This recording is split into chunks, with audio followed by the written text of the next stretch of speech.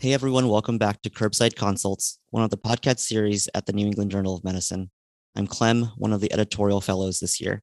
Today, I have the pleasure of interviewing Kimberly Warkowski, a professor of medicine in the Division of Infectious Diseases at Emory, a CDC medical consultant in Division of STI Prevention, and one of the authors on the CDC's new 2021 guidelines on the treatment of STIs. Dr. Warkowski, welcome to the show. Thank you so much, Clem. Given the era that we're living in now, I think we should take some time to reflect on sexually transmitted infections or STIs in the context of COVID. What do we know about the epidemiology of STIs during the pandemic? So, CDC once a year puts out surveillance data. What's very interesting is if you look at the surveillance data, that during March and April of 2020, the national case reporting for STIs dramatically decreased compared to the same time than in 2019. However, after that period, there was an incredible resurgence, especially in gonorrhea and syphilis cases. So, from the 2020 surveillance report, we found that gonorrhea increased 45% since 2016. Syphilis has increased 52% since 2016. Congenital syphilis has dramatically increased 235% since 2016. And there was a very slight decrease in chlamydia, 1.2% since 2016. Wow. And I know you guys might not have sort of the data to support this, but are there any theories or conjectures about why these rates might have gone up for some infections? Is it an interplay between COVID, or is it behavioral change differences, or maybe access to care? So I think the issue in March to April was definitely access to care. And as you know, everything was kind of shut down during that period of time. Around that time, there was also a rush for everybody to use azithromycin for COVID. And there was a problem with benzathine penicillin as well in terms of access to that with everything shut down. The other thing that was somewhat difficult that you have to interpret these rates during 2020 was the workforce shortage. A lot of the workforce got diverted to other things. So the disease intervention specialists that were kind of assigned to STIs kind of got assigned to COVID. And so some of the reporting mechanisms and things were a little bit delayed. So in the surveillance report, they really talk about that compared to the previous year. But I think all of us were a little bit surprised to see those dramatic increases after April 2020, especially in gonorrhea and syphilis. And those rates have really continued in some of the early data that is available, the preliminary data from 2021. Yeah, I think that makes it all the more important that we educate our listeners about how to treat these diseases and to look out for them. We like to give the listeners a peek into the guideline development process. And so we were wondering if you could give the readers a glimpse into the process at the CDC specifically and how it might differ from some other places.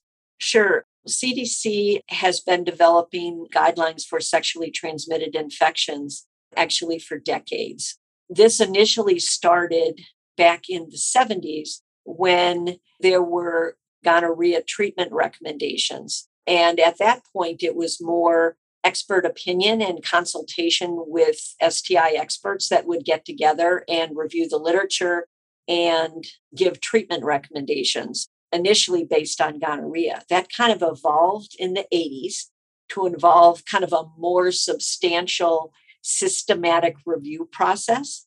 I have had the pleasure of being involved with this process. I joined kind of the process in the early 90s. And what's happened since then, we've kind of developed and coordinated with external subject matter experts in the management of sexually transmitted infections and had input from federal agencies, academics, research institutions, and professional medical organizations as all part of this process. And what has evolved over time over the last number of decades is basically making a systematic process where we review the literature and look at the previous guidance and try to see what's new since the new guidance. And we're trying to synthesize this information. And then with each kind of area of the guidelines, create key questions about previous guidance. And then go back and look and think about areas that are new. There's a section of the guidelines called special populations.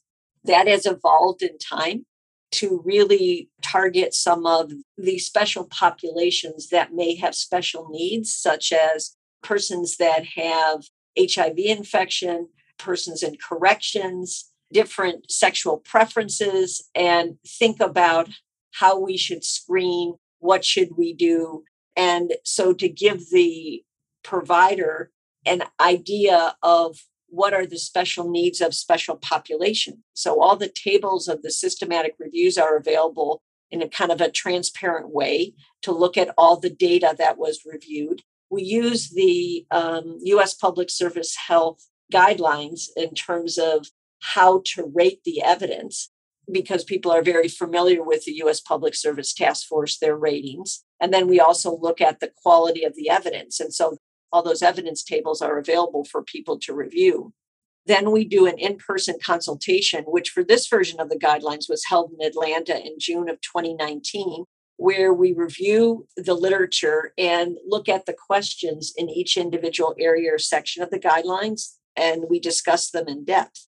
After that, we develop a kind of a draft recommendations, and then it's subsequently peer reviewed, not only by the people at the meeting, but we also identify public health and clinical experts outside that weren't present at the meeting to get their input. We also had a public webinar that we talked about the changes in the guidelines and then had public feedback about questions that kind of came up. As part of this process also, I think the other thing we're very proud of is that on the CDC website, and you'll see a bunch of provider resources that list things that are downloadable, which include wall charts, pocket guides, the PDF version. There's actually linked to trainings that you can do through the National STD Curriculum, which is kind of an online modular learning experience that can help users to learn and how to manage STDs. We also have a mobile app that we're hoping to update that you can get through the App Store. So I think that's really helpful because I think all of our learners look to different resources to be able to get this information and for us to be able to disseminate it to people. Yeah, it seems clear that the CDC is working really hard to collaborate with different people and think of different methods to disseminate this information. As mentioned, the guideline and the CDC website has a lot of content and it's grouped into separate sections. We'll link to some of the evidence tables and provider resources in our show notes. And we don't necessarily have time to touch on every point made in the guideline today, but I'd like to highlight some of the major updates since the last set of guidelines in 2015. But for more details on those specific diseases, I encourage clinicians to read the full guideline available on the CDC website. So let's start with gonorrhea. As mentioned, it still remains a prevalent disease worldwide, and there are some changing epidemiology about antibiotic resistance regarding to gonorrhea. What can you tell us about this? Just to remind folks that gonorrhea is the second most commonly reported bacterial STI in the United States. And in 2020, there was over 600,000 cases reported, which is, as I mentioned, a 45% increase since 2016. So the issue is that gonorrhea can often be asymptomatic and kind of remain significantly underreported. So we think that we may have as many as 1 million cases that actually occur each year. And if you look closely at the surveillance report as for gonorrhea, there's actually a separate section on gonococcal resistance. And approximately half of all those of the infections that occur are resistant to at least one antimicrobial. So this organism is very challenging because it has basically had the ability to change in response to our antimicrobials for decades. Yeah. So what is the new recommended treatment regimen for genital infections by gonorrhea? And why are we no longer using combination therapy with azithromycin? So the recommendations for uncomplicated gonorrhea are a single 500 milligram injection of ceftriaxone. And this really represents a shift from previously recommended a 2-drug regimen of ceftriaxone plus azithromycin. And really what we were doing with that was that probably about a decade ago, we started to see a small creep in MICs to cefixime. And we wanted to kind of protect the cephalosporins. And the reason to include the azithromycin was really intended to mitigate emergence of cephalosporin resistance. And then over time, we noticed a couple of things. One of the things was this increase in azithromycin resistance that we were seeing. And then we started to consider a couple of other things, which was the importance of antimicrobial stewardship, which was important not only for azithromycin resistance in gonorrhea, but also in other infections such as Mycoplasma genitalium and sexually transmitted enteric infections like Shigella. We also did a little bit more of a deeper dive in the PK and PD of ceftriaxone and tried to work on some really good data to identify the optimal dose to treat. And so using the surveillance, the PK/PD, and the issues with antimicrobial stewardship, we made the decision to not use combination therapy. And it really takes an effort to think about staying ahead of this kind of pathogen, because this is an incredible urgent public health threat. And gonorrhea remains on the CDC list of kind of emerging pathogens for antimicrobial resistance. And I think it's a way that we're trying to stay vigilant and make sure that providers have the optimal recommendations for treatment going forward. I appreciate that. And I remember reports of super gonorrhea, quote unquote, going around. And so this, I sense, might be an effort in trying to prevent that from worsening or becoming more rampant. Another related infection that is often mentioned with gonorrhea is chlamydia. What is a new recommended treatment regimen for chlamydia, and what are some of the data that inform this change? So previously in the 2015 guidance, the recommendation for chlamydia was you could either use azithromycin or doxy.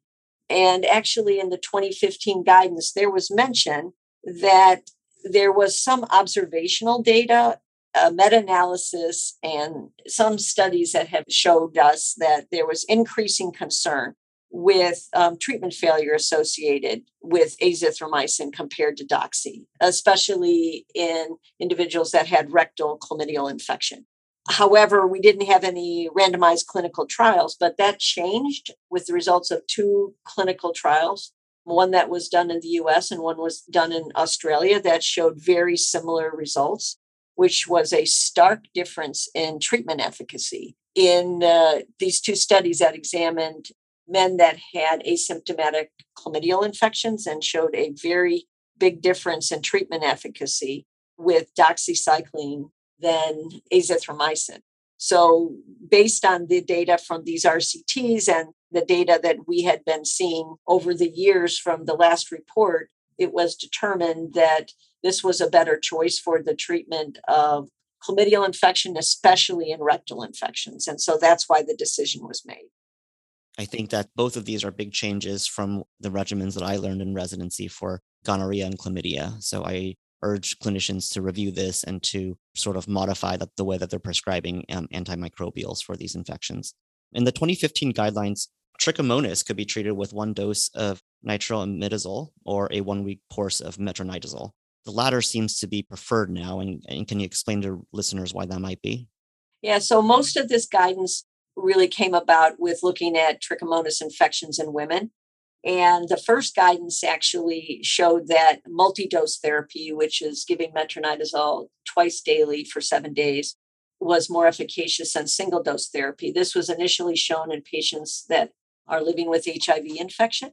And then more recent data, there was a meta-analysis and then a multi-center study of symptomatic women, again demonstrating that multi-dose therapy reduced the proportion of women testing positive at 1 month by half compared to women that received a single dose.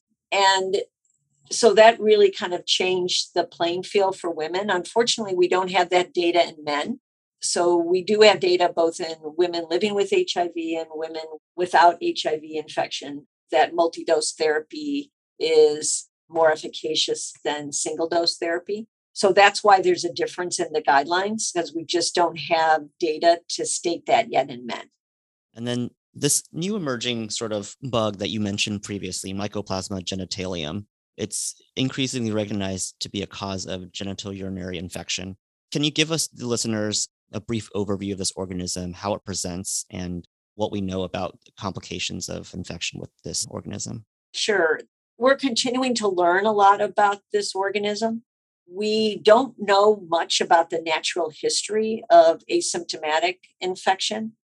Most of that is limited. So we have the best data in men, and it probably accounts for about 20% of men with non gonococcal urethritis and about 40% of men that have persistent or recurrent urethritis in men. The data in men, we don't have much data in terms of the chronic complications, the epididymitis, the prostatitis, infertility. We just don't have much data there. But among women, we have some more data. It's emerging that it's been associated with cervicitis, PID, preterm delivery, spontaneous abortion, and infertility. And we do know that there's a twofold increase in risk of outcomes among women with M. genitalium. So we're still learning about the natural history of asymptomatic infection. And the issue really comes about at this point, who do I need to test for this in terms of when should I use the test? Because we do have a FDA approved test for Mycoplasma genitalium. And the difficulty here is that, again, we are limited in our knowledge of the natural history of this organism. And we don't know if there's spontaneous resolution, what to do in terms of asymptomatic infection. So the recommendations for testing are really based on symptoms. And the recommendations are really based on men who have recurrent NGU to be tested for M. genitalium using a FDA cleared nucleic acid amplification test. And then in women that have recurrent cervicitis, they can be tested for Mycoplasma genitalium, and it can be considered in women with PID. So the testing is really done in instances of recurrence if they don't get better with the recommended therapy for urethritis or cervicitis. And at this point, it's really not recommended for asymptomatic screening. And the reason for that is the natural history of infection, and also the treatment is very complicated, and because of antimicrobial resistance concerns. And since we don't know the natural history and the treatment is somewhat complicated by kind of a two-step process, we really, in the view of antimicrobial stewardship, really want to make sure that we're treating people with what we know will work in most instances, but also to keep in mind that we want to be treating those that have symptoms. Yeah, I can think of a few women I've treated with recurrent PID who I probably would have warranted testing for M. genitalium, but I hadn't thought of it or known about this at that time. And you mentioned this two-step process for treatment. Can you just relay for us the recommended regimen for this organism in the new guidelines by the CDC? Yeah, so part of the problem here is that there's a two-step process, which means two kind of stepwise antimicrobials that we would use. And the guidelines really break this down as depending whether there's resistance testing that's available. The problem that we have right now is that we don't have commercially available resistance testing in the United States, unfortunately. So if we don't have it as of present, we start with doxycycline for 7 days, and then we follow it by moxifloxacin for 7 days. And dual therapy is really kind of recommended with doxy first, because we want to reduce organism load and it facilitates clearance followed by macrolide therapy. If resistance testing is available in the future, then we would base our treatment recommendations if your isolate is macrolide sensitive or resistant. Moving on to PID, or pelvic inflammatory disease, the recommended treatment now includes anaerobic coverage. What were the trials that led to this change, and what are some of the organisms that we might be covering with this new regimen that we weren't before? So what's interesting about PID is I think we've all been traditionally taught that most of the older data decades ago showed that the predominant organisms were chlamydia and gonorrhea. And then subsequently, it's been really hard to do very good PID studies. It's very complicated. There was a number of studies that have shown over the decades that the percentage of chlamydia and gonorrhea that are causing PID has really decreased over time. And the most recent trial, led by Harold Weisenfeld, published in Clinical Infectious Disease, was really instrumental in thinking about anaerobes. And this trial that Harold published in CID really showed that bacterial vaginosis is really often present, and it clearly demonstrated that the addition of metronidazole more effectively clears anaerobes from the upper genital tract. So that is why before, what was said previously in previous iterations of the guidelines, you could or could not use metronidazole. And this trial basically pushed the evidence to really show that anaerobes are important, and it makes a difference in terms of short-term treatment outcomes with the addition of metronidazole. And I had seen that trial before these guidelines were published and had been incorporating it into my practice, but I'm glad that the CDC has come out and basically confirmed that to tell me that I was doing the right thing. My final question for you is in regards to prophylaxis of STIs after a sexual assault. It seems like in previous iterations of the guideline, there had been one general recommendation, and now there's differing treatment regimens for men versus women after an assault. Can you go into this a little bit and describe the rationale behind it? I think we really wanted to highlight that sexual assault takes place in both men, women, and children. And it's important to think about what the regimens after an assault should include. In particular, there seemed for women, chlamydia and gonorrhea and trichomonas has been recommended. But really, in terms of sexual assault in men, especially if they were assaulted by a man, the recommendations really are to think about chlamydia and gonorrhea. Trichomonas in a male-to-male sexual assault is not common. And so really to target chlamydia and gonorrhea and then think about other bloodborne potential pathogens, including syphilis, HIV, hepatitis B and C that are also mentioned. And then there's also a mention about the use of HPV vaccine if patients are not vaccinated. So I think the important here is to acknowledge that sexual assault occurs both for men, women, and children, and that there should be specific guidance for different populations. Thank you for that. Dr. Warkowski, do you have any final words? In particular, I want to just highlight the horrific increased rates that we're seeing of congenital syphilis.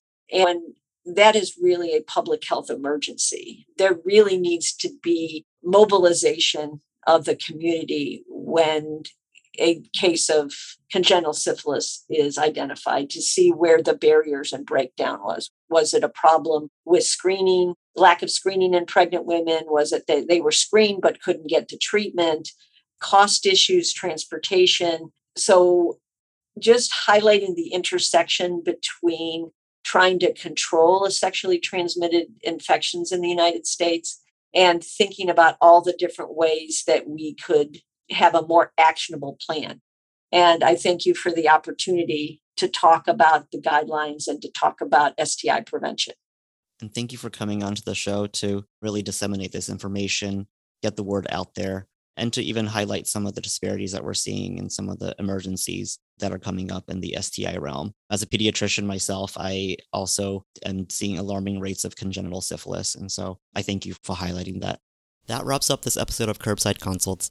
I'd like to thank Kimberly Warkowski for joining us today to discuss the latest STI guidelines. We are always looking for ways to improve our podcast and educational material. So if you have any comments or suggestions, please leave a review on iTunes or email us at resident360@nejm.org.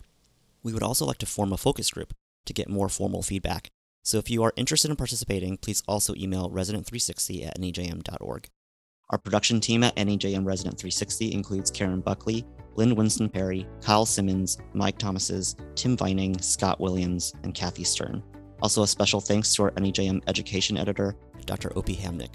Curbside Consults is brought to you by NEJM Resident 360, a product of NEJM Group.